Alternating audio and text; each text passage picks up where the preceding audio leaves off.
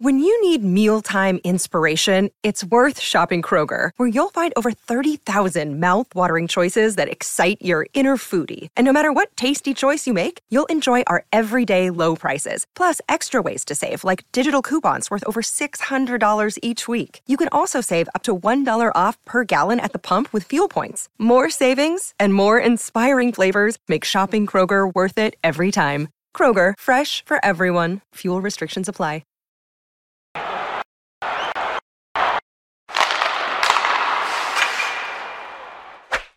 Hello and welcome back to another episode of the Hockey News on the A podcast presented by BetMGM. I'm Jacob Stoller from the Hockey News alongside Pat Williams from the AHL.com. We are at the Calder Cup Finals. End of the season one of this show. It feels like it's flown by. It's crazy to think that we're there, but there are two teams left, Coachella Valley Firebirds and Hershey Bears. Before we get to all that, Patrick, how are you? Good. How are you? We're into June. We're into June. It's been a long journey to get here. Big time. It's crazy. It's got to be one of the worst case scenarios for ice condition in Coachella Valley. No, that's going to be this could be quite the obstacle we're seeing, because there's the heat to begin with, but then it's not a fun time to go to Palm Springs, I would say, in terms of heat, if you're pale like myself. Well, there's a reason all the snowbirds go home. Yes. They don't stick around. That is very true. So that's one part of it, right? So this takes me back. I think I mentioned this before. It takes me back to 2018, the Marlies Texas series. Right. Down in Texas, I remember, and it was about 38 to 40 Celsius, so pushing 100, I think, Fahrenheit.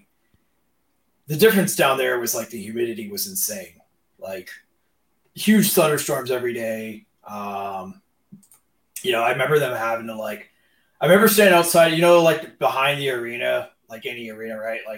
That's kind of where all the guts of the building are, and they had the coolers going, and those things I was surprised that they didn't shut down, because they were going full speed, right? Trying to just keep any semblance of even half quality ice. And I remember the ice actually ended up being decent, at least all things considered, from what I saw, and also from what the players told me. And just this is gonna be a different challenge, all right? Just in terms of the heat, I think it's I was looking at the forecast the other day. It's going to be over, I think, like I said, 40 Celsius, 100 something Fahrenheit. The difference there, it's a dry heat, quote unquote. Well, it's weird because it's not like it's one of those things where it's an advantage for Coachella Valley and this is how it always is. This is going to be quite the adjustment for everyone, I have to say. Yeah. One's used to playing in no one's used to playing hockey like this. This is being that bad. Yeah, it's the first year for this building too, so we've not really ever seen it get tested quite like this. I mean, it was certainly warm in the previous series. It's not just happened overnight, but this is this is an interesting challenge. I guess it's kind of crazy when you think right now hockey's being played in Palm Springs, Las Vegas, and now South Florida, right? And plus Hershey. So weird. It's not. It's becoming not weird anymore, though. To be honest. Well, that's the thing, right? Yeah, it's really not. It's really not that strange anymore. I think our definition of traditional markets is, first of all, a bit archaic, and second of all, some of the biggest booming markets, NHL, AHL, even ECHL, are in these hot places. So it's becoming more commonplace. I guess the biggest challenge will just be that sort of dry heat this time of year, but I haven't noticed it with Vegas, though obviously maybe a different situation there. But let's get to teeing up this matchup here between the Bears and the Firebirds. We talked a bit about Hershey last week because by then their series was decided. Coachella Valley getting over the hump versus Milwaukee. Any thoughts on just how the conference finals went for them? I was impressed by I mean, we talked a ton about Milwaukee this year, right? So Yeah. that was a really good team. That was a big, heavy, grinding team, but with a lot of skill up front. Yep, totally. And I thought that could give Coachella a real challenge, and it did at different times. But it was impressive how Coachella seemed to really adapt to it, right? Mm-hmm. And like that's been one of the real themes, really for both teams, but I think especially for Coachella throughout the postseason. This is now going to be their fifth opponent. It's kind of remarkable to think, right? Like, you know, in the playoffs. So you've seen kind of everything the AHL can throw at you in terms of different styles of play, different coaching styles, different goaltenders, whatever, however you want to slice it. And they've been able to adapt to all those different styles. And I think there's a little bit of a perception, certainly coming into the playoffs, that Coachella was fast, speedy, skill team, and they are. But there was a thought that maybe they couldn't. For heavy. Yeah, they couldn't maybe stand up to that heavy style that you see in playoff hockey. But they've done so pretty well, and they've adapted, and they've been able to, if not overcome it, at least manage it, right? And so Hershey's going to present the same challenge that Milwaukee did. Probably a little bit less skill up front for Hershey, but they're even heavier than Milwaukee. So I think in that sense, this will be a little bit more of the same for the Firebirds, but it's going to be a different challenge. It's Hershey's, being around them earlier this week, they're feeling pretty good about themselves, feeling pretty good about their game. They got past a tough Rochester team. It's going to be a real clash of styles, I think, in this series. In terms of, the differences stylistically, is Coachella just sort of a better version of every opponent that they face? Is Coachella Valley just a better version of every team Hershey's played, basically?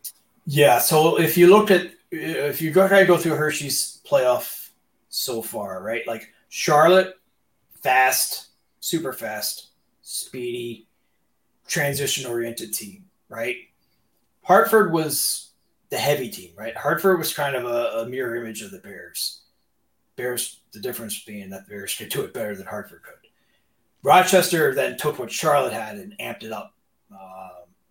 Then some. Excellent off the rush. Like, I haven't seen a team in a while that was able to like turn something from nothing quite the way Rochester did. Like, it would just be kind of like a seemingly innocuous, play in the neutral zone and then boom, like Rochester was off, right? Like they did not skip a beat. Now you're getting Coachella, which is even better version of that. So that's, I think, where it gets real dicey for the Bears. Like Coachella can bury you before you know what hit you. And the Bears, I think that first period, maybe the first 10 minutes of that first period in game one, they're going to get a real onslaught of that attack. They haven't seen it other than video. We've seen that it's taken teams some time to adjust to it. And if you don't adjust quickly, Coachella, before you know what hits you, can kind of leave you in their dust. It's going to be an interesting series because I think that both teams, with Hershey, Hunter Shepard, he's on 929 save percentage. You look at Coachella, Joey Decourt, somewhere in the 920s as well this playoffs. There's good goaltenders, but this isn't like a goaltending type series that makes any sense. I think this is going to be one of those series where I don't know if either goalie will be stealing games, and it's really a clash of two teams that are top to bottom pretty stacked in every area. Yeah, I think you'll see goals. That's for sure. Yeah. Just be a matter of like who can kind of like limit the damage the most. These are two teams that are certainly going to push hard, like in terms of like Coachella loves to push the pace. They'll do it as much as you let them, right? Like where Hershey was impressive was you could tell early on against Rochester, like they were kind of taken aback by the speed. Like that first game especially, but even into the second and third, they were kind of like, whoa, what is this, right? Like we have not seen this before. So that was the real tough part for them there. I was impressed by how like they didn't overcome it right away. Like it kind of happened in steps.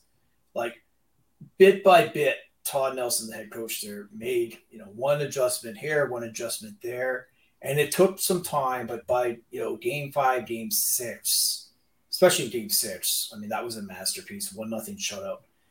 You could tell that they had got it down. And I was talking with Nelson the other day, and he was saying, so one of the things is, this is really kind of a unique aspect of the playoffs is, so you have the best of 3 in the playing round. You have best of 5 for the first 2 rounds. This past round was the first time it was best of 7. So when you're making those adjustments, like in a best of 5, you may have to maybe go 2 or 3 steps deep into your adjustments. Now you're kind of getting maybe like 5, 6, 7, 8 steps into those adjustments, because now the further you go into the series, like you're just digging deeper into your bag of tricks and seeing what you have. Like it's a chess match. And he went up against Seth Appert, friend of the show, super smart coach. And Nelson really did have to like dig, pretty deep to find, an adjustment for the adjustment for the adjustment for the adjustment, right? And so I was impressed by how the Bears finally got that. So long story short, Nelson was saying that he couldn't have done this in December, right? Like he didn't have the trust of the players, and I don't think he trusted them yet to be able to make those counter adjustments. By this point now, like they've seen that what he's selling them works, and he sees from them that they actually can go out and execute something not like their basic system, but like their system combined with many, many, many adjustments. And so, that was an interesting little bit of insight from him, that, like a pretty honest piece too, like that, he felt now that he could take some of those chances, making those adjustments and feel confident that his players are actually going to be able to go out there, know what they're doing and carry it out. And that's not something that's built overnight, right? And that's the thing about this league. It tends to be a 1-year league, right? Like you have your team for this year, and then next year everything starts over. Whereas in the NHL, there's a lot of carryover 1 year to the next. And so that's when you can get that in place. That's where it's huge, I think, for a team like Hershey. Hershey's always been. I find personally, Hershey's always found a way to be in the spotlight. Like they've always been connected to the Capitals, and now that they're in the Calder Cup finals and the Caps are in a retool phase, obviously attention's going to be on Caps prospects, notably Connor McMichael, Henrik Lapierre. I'm curious what you've thought about their respective playoffs this far into it. I thought they got better, right? Like 2 recent first round picks. First round picks in the lineup, right? Like I talked to McMichael the other day too. Like, I think he's starting to find himself more. It's a little bit more of a challenge, right? Like, just in terms of, put it this way, neither of them have been able to, in this playoffs, really establish themselves as key contributors. Maybe not by fault of their own, but the fact of, as we've touched on, Hershey's style of play, their personnel. There really isn't a way for them to shine without someone else struggling, if that makes any sense. Like there's got to be kind of a domino falling down for them to get more opportunity, and they haven't necessarily had that grade A chances, if you will. They've been solid, but I think especially in the case of McMichael, I probably was hoping to see a little bit more of him being able to take things over at different points. But maybe that's just not what he is. Maybe he's just not. It's a very fair point. I've actually wondered that too. It's like there comes a point. It's kind of like the guy I think about is like, this might sound like I'm going off the rails here, but I promise you there's a sentiment. Like Alex Turcotte, right? Turcotte, sorry. Can I say it right the first time or the second time? Turcotte, yeah. Turcotte, okay. Second time's a charm. he top 5 pick, right? Let's call a spade a spade. I think in terms of a 5th overall pick, Alex Turcotte's a bust if things are like this way, because for a 5th overall pick, you're expecting a star player. Now, the problem is that sometimes puts blinders on people in projecting, okay, but what's Alex Turcotte the next level? Because he could still be a good top 9 player or a useful one. I kind of think with McMichael, there's been a similar sort of thing where I still think he'll be a top 9 player and a good one, but maybe he'll be more of a complimentary guy, or he probably will be, right? As opposed to a sort of driving center. I see him more as a winger at the next level. And frankly, he's got a nose to the net, was one of the best in the AHL, I can tell you, around the inner slot from in-stat data seeing. But I just wonder if a middle 6 kind of forward is more so where he's geared towards after seeing him throughout the latter part of the season. It's probably fair to say, yeah. I think we always have to remain flexible with our expectations. Like, totally. We get so fixated on like, okay, this player was picked at this spot, therefore he needs to, we always hear about comparables, right? Like, well, he needs to end up being this guy or that guy, right? And the fact of the matter is maybe he was, certain players would take you too high or too low, right? And that's nothing on them, right? Like they're going to be what they're going to be, and if you pick them too high or too low, like that's just a reflection of the draft and the uncertain nature of that. So, like, I think if you just looked at McMichael for what he is, I think you'd be pretty happy. It's only when you start to then put it through the lens of, oh, well, he's a 25th overall pick, and he should be in the NHL by now, and he should be doing this, and he should be doing that. And I don't think that's always fair to the player, right? Same thing with Turcotte. Maybe Turcotte shouldn't have been a 5th overall pick. Totally. Right? I agree.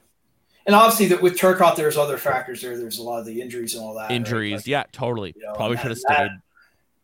So that kind of, and both players, you have the pandemic year. I still think that's a huge factor for a lot of those players. That was just such a disruptive time. You didn't play a game for 11 months. And even when you came in, then you came into that AHL, that 2021 season where it was just sort of all over the place, right? Like, and it was just not certainly what, you would want for an ideal developmental situation. Some players are able to overcome it, but, everybody's not playing with the same, hand of cards either, right? Like, and I think for McMichael's case, like, yeah, he stuck in Washington last year, but I don't think that served him well. He needed to be playing a lot more. Yeah. And then he comes into Washington this year. That's a team that, obviously with, a lot of aging veterans, they're there to win. And he didn't get in the lineup. They sent him down in November. He's been in Hershey ever since. I think to his credit, he's made something of it. And, I think if you just view him as like, okay, maybe this is what he's going to be, then I think you can be happy with it. It's just, again, when you put it through that lens, that's when you get that distortion of, well, he should be this or he should be that. Absolutely. So let's look at the series as a whole here quickly. Who's the favorite? I'd have to think Coachella. I mean, the fact that you can knock off Calgary, you can knock off Dustin Wolf, you can score on Dustin Wolf. They've been aggressively getting stronger roster-wise. There's so good they've added. They've got Ty Cartier back. Andrew Powerelski came back from what was supposed to be a season-ending injury. Jesper Froden came back, right? Like, they got John Hayden last week. Got another guy that was supposed to be out for the season. So yeah. What are they injecting in them in Seattle, because they're just coming out of the woodwork with their injuries? Well, I think part of it too is just if you play long enough, right? Like, yeah, exactly. Like guys that thought were never part of it are suddenly healthy. And then sure. I think there's probably an incentive to come back, as soon as possible and push it a little bit. You have a chance to play in the finals or deep, even in the conference finals. So. So there I would go Coachella just in terms of my favorite, but I think it's going to be a pretty tight series one way or the other. Yeah, I see this one going to 6 or 7 games for sure. It's going to be a battle back and forth. I'm interested to see. We talk a lot about the kid gloves and how starting the Calder Cup playoffs, like when it starts, you were talking about how a lot of coaches you're speaking to are like, you know what, it starts, the hand holding stops here. We're trying to win. You still see that, obviously, and have seen it from the beginning. But now I really wonder, especially in the case of Hershey, like two of the guys we mentioned there, if you start to see that really shine through. Like the best players are playing, period, and we're going to win it. And you'll see that. And some prospects may not get the ice time. Like Shane Wright, wouldn't be surprised if he isn't a factor, let alone maybe doesn't play a couple games just because of where he's at and how strong the personnel is around him. So I think there's a lot of factors there. I'm going to call Coachella in 7. What do you think? I think that's a fair pick. Triple overtime. Triple overtime. Well, I'm at it. Triple overtime. Max McCormick, triple overtime. I'll go Coachella in 6. What's the score? Score in the finals game 6. I don't know. Probably a typical Coachella 6-4 game with an empty netter at the end. I pray that either of those wacky predictions we just made have any sort of relevance, because otherwise that was just nonsense. Let's move over to news and notes from around the league. Greg Cronin hired as Anaheim's coach. I don't know if maybe Anaheim watched our video of future NHL coaches and thought these guys are idiots. They don't even have Greg Cronin. We're going to show them. But yeah, we did not mention Greg Cronin as a guy ready to make the jump. You, though, my friend, have been very high on him all year and for a couple of years now, so I should make that clear. But Greg Cronin, it's an interesting choice. No surprise, really, I think, for a team like Anaheim. Trying to turn the corner, still building, but they're not, at the studs. They have some core pieces. They're trying to take the next step forward.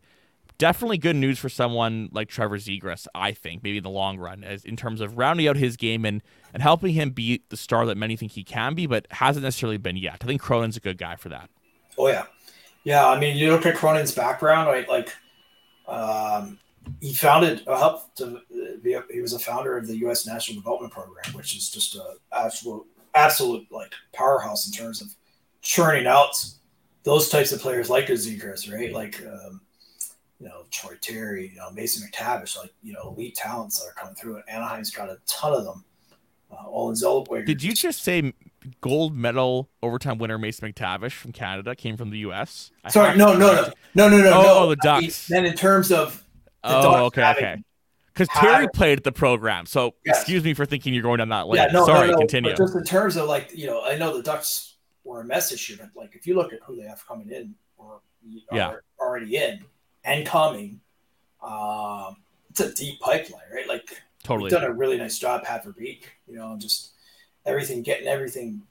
I think when it actually does come to fruition, it's going to be really, really exciting young team. It's going to take time. But I like the idea of Cronin working with him. Like, I don't think Trevor Zegras needs a coach who's going to sit there and pat him on the back and tell him, like, hey, you're great. Like, dangle away. Like, he needs somebody that's going to really help him to become a dominant two-way player, right? Like, not just kind of a one-dimensional. I mean, we all know Zegras has skill, beyond belief. Like, nobody questions that. The question is, can he be good enough to elevate his team and take them to those clutch moments? And I think you're right. Cronin's great for that. I think we should bring up, we talked about this, was this in February or March? I don't know. But Alex Galchenyuk, that whole Cronin thing. Let's revisit that. Yep. With what, and this is a testament to Greg Cronin on so many fronts, but especially the fact of Alex Galchenyuk had many, many, many chances to, quote unquote, figure it out. Mm-hmm. Has he to this day yet? I don't know. It really needs to be seen. Probably not. But he earned himself another look in the NHL. And the way he went about it is a big credit to Cronin. Pat, tell us a bit about that. For sure. I mean, you think of, Galchenyuk, a third overall pick, played 10 years NHL, when he was in the NHL at age 18. Found himself having to basically go to the Avalanche on a tryout deal. Ended up with the Colorado Eagles on a PTO. Converted that into a contract opportunity. With the big team two-way, and spent most of the season with the Eagles, right? Like, and the mandate for both Galchenyuk and Cronin was strip down Galchenyuk's defensive game almost down to the foundation and build it back properly. He played almost 10 years in the NHL without really any sort of real semblance of defensive acumen to speak of. But now you're 28, 29, maybe the goal scoring touch isn't going to quite be there for much longer. You have to find a way to make yourself useful and relevant, right? Like as you go into that next stage of your career. So like the two of them worked, and full credit to Calder for really buying in, but they worked kind of nonstop throughout the season, just really going through that whole, it's a ton of work, right? Like you're trying to reprogram a player who's done things one way for 10 years in the NHL.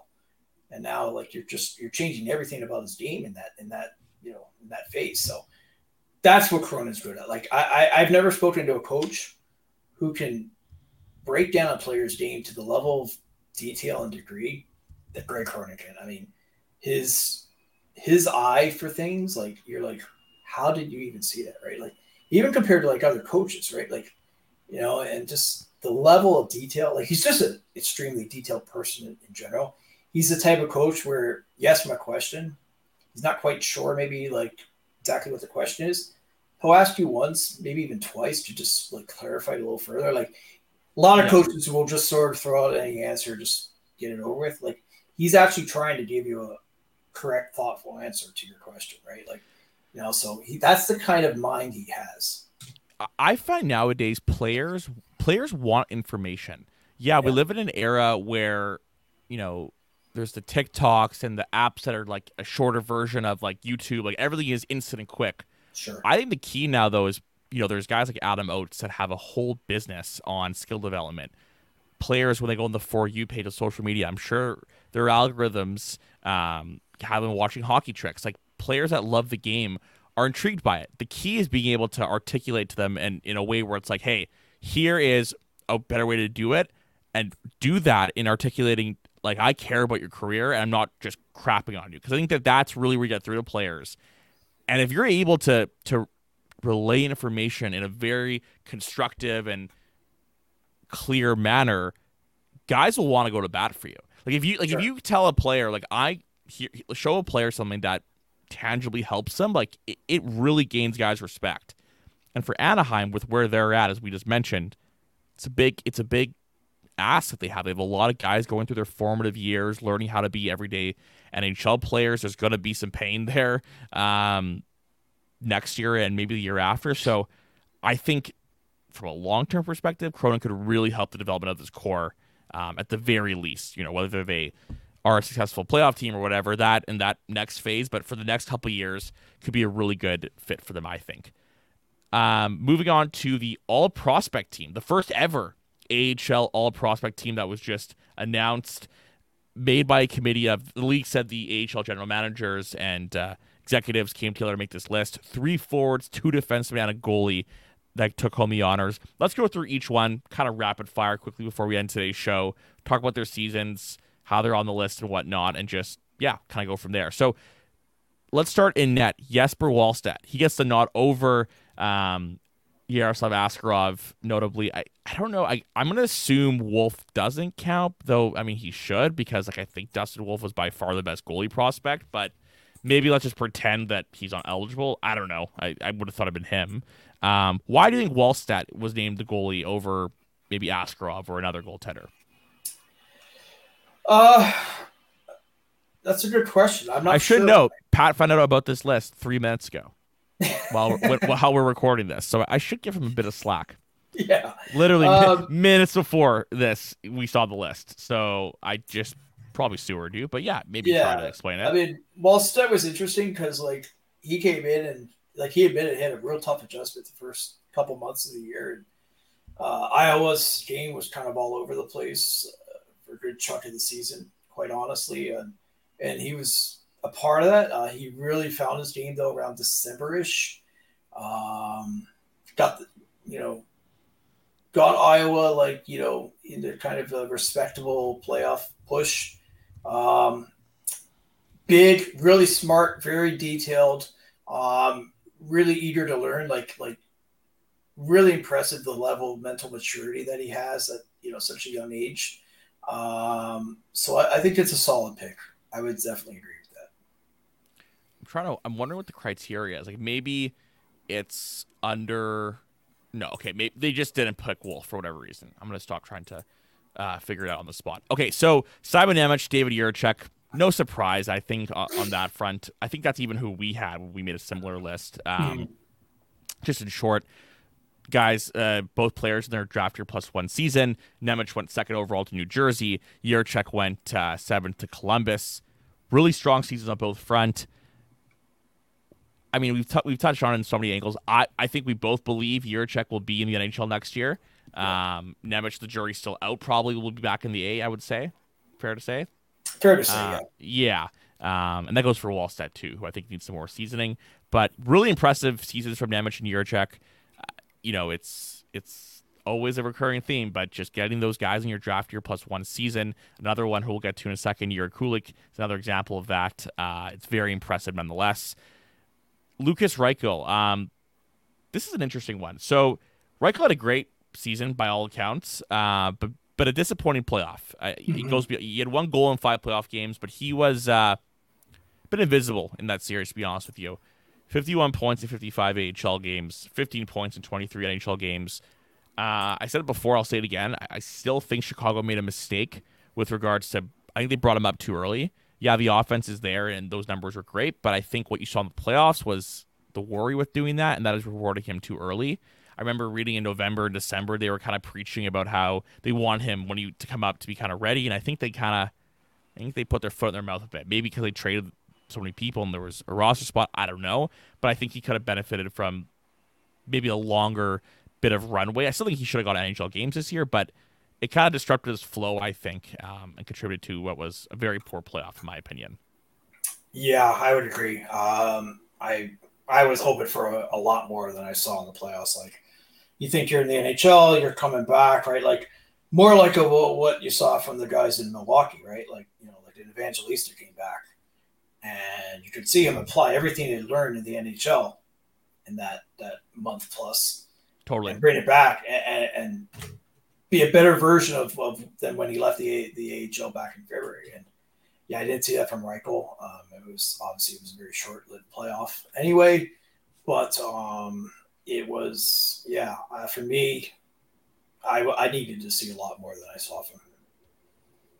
Jiri Kulich, I feel like we mention his name every week this time of year. Incredible playoff he had, 11 points in 12 games, 46 points in 62 games. He drafted 28th overall. This is crazy, actually. So I am planning on pursuing a story on this. Maybe I shouldn't say this, but it's so interesting I have to. I was watching, what's it called? Like the behind-the-scenes Buffalo Sabres. Is it Becoming a Sabre? Or maybe I'm confusing with another one. But like the behind-the-scenes like draft, free agency, whatever. Mm-hmm. This is crazy. They were deciding between Kulich and Noah Ostlund at 16. And when they had the later pick, after that, from what this production tells us, and from Kevin Adams' own mouth, they tried to trade up with 6 teams, and they couldn't get a deal done, so they were kind of sweating. And then when they got 28 and Kulich was still there, they were pumped. Like, I'm talking amped, and you should all watch it. It's really cool to see how much it dominated the whole plan there, and you can see why. Like, I don't know what they had Kulich rated on their board or anything. I'm assuming close to Austin. They're debating between the two. It's becoming one of those things now where I think that you can't overlook the European versus CHL kind of debate with regards to production in their draft here. And I think that just you're going to see I think you'll see European guys go higher in general in those late, a lot more maybe in the teens and tweens than before, when it'd be a lot more CHL, I think, at least, than going forward. Yeah, we've had that discussion how many times, right? I know. The best players will go, but we're deciding between the two guys. I think we're going to start seeing the edge go to them. That's what I think for sure. The sooner you can get your players into your system, playing for your coaches, playing your system, learning your entire operation inside and out, the better, right? And like, you think like if Kulich was North American, he would have been maybe off somewhere in college or junior. And, like the priority there is not always what's best for the NHL team, right? Like, they have their own agendas, obviously. It doesn't include you, right? So, so that's the beauty, right? Like, of a Kulich, of a Jiricek, of a Nemec, right? Like, they were all able to step right in at age 18 and take on this challenge. And obviously there were ups and downs, but I think in the end, every single one of those players is better for having gone through that rather than staying back in junior, for example. Sure, yeah, you put up 100 points and it looks great, but how much did you learn, right? Sure. That's the whole idea of development is you're supposed to learn something, Growing. right? Like not just go there and put up, great numbers and, dangle everyone and all that stuff. Like, no, it's supposed to be, you're supposed to learn the hard parts of the game. More importantly, you're supposed to not acquire bad habits. We've talked about this before as well. Like, how many times do you hear an AHL coach say, I have to coach the junior out of a player? Like all those bad habits that they picked up 18, 19, 20 years old. And then you're almost spending a year doing that, right? Like it becomes a whole year and then... Yeah, you're cleaning up the player's game just to sort of get back to square one. And then you can start, getting them ready for the NHL side of things. So I think it's a really smart way to go. And you can see why Buffalo was so excited with a player like Kulich to get him there because I think, to their credit. And then the other thing too is they were patient. Like they didn't fall for that temptation where like, oh, okay, he had a good weekend. Let's bring him up. Yeah. Right. Like they didn't put him out on that elevator up and down. Right. It was just like, you're staying in Rochester, settle in, get acquainted with this team. This is going to be your team this year. And they stuck to it. Right. And it's not always easy to do that. Like you have a great plan going into the season and then, circumstances change and it's not always feasible, but, to the Sabres' credit. And they've done this with Jack Quinn as well. They did it with Peterka last year. They've really managed those elite young prospects super well, and I think you're starting to really see a good payoff. And you have Kulich, you have Rosine coming up. I mean, Savoy. It's Buffalo's building something special. Like I'm really impressed, and a lot of that has to do with what they built in Rochester, just the patience and the real attention to detail. That you get with Seth Appert and that coaching staff, and I think you're starting to see a real payoff for that rebuild that's been going on in Buffalo for quite a while now. Last but not least, Tyson Forrester. Really bizarre development path for him. First round pick in 2020. He played the full year of the 2020-21 COVID-shortened pandemic year with Lehigh Valley. And then the next year, he went back to junior for it, and then he was with Lehigh Valley at the end of the year. It was kind of a weird split season. Then he comes back to this season, the AHL, his first full season of what we'll call the regular AHL.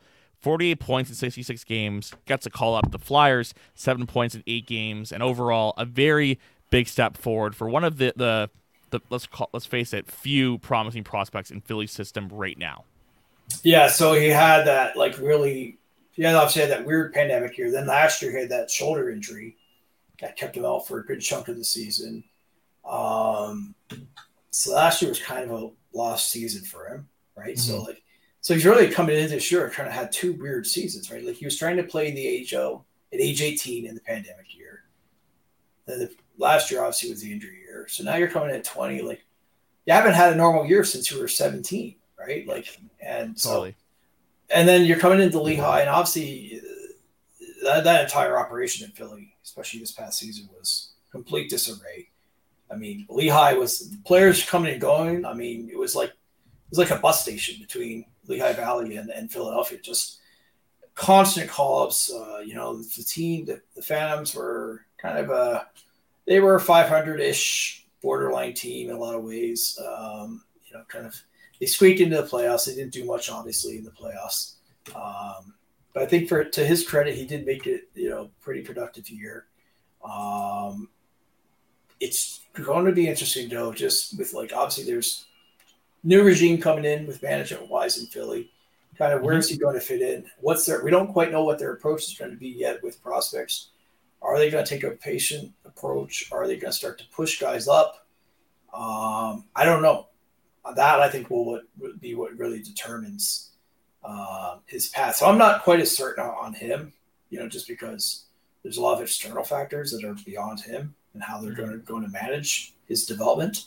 Yeah. But he's an interesting choice for this team, I think. For sure. Well, I think that's it for today's show. We'll be back next week where we'll recap the first 3 games of the Calder Cup Finals and tee you up for Game 4. But until then, I think we'll leave it there for this week. Thanks again for listening to another episode of the Hockey News on the A podcast presented by BetMGM. I'm Jacob. That was Patrick, and we'll see you next week.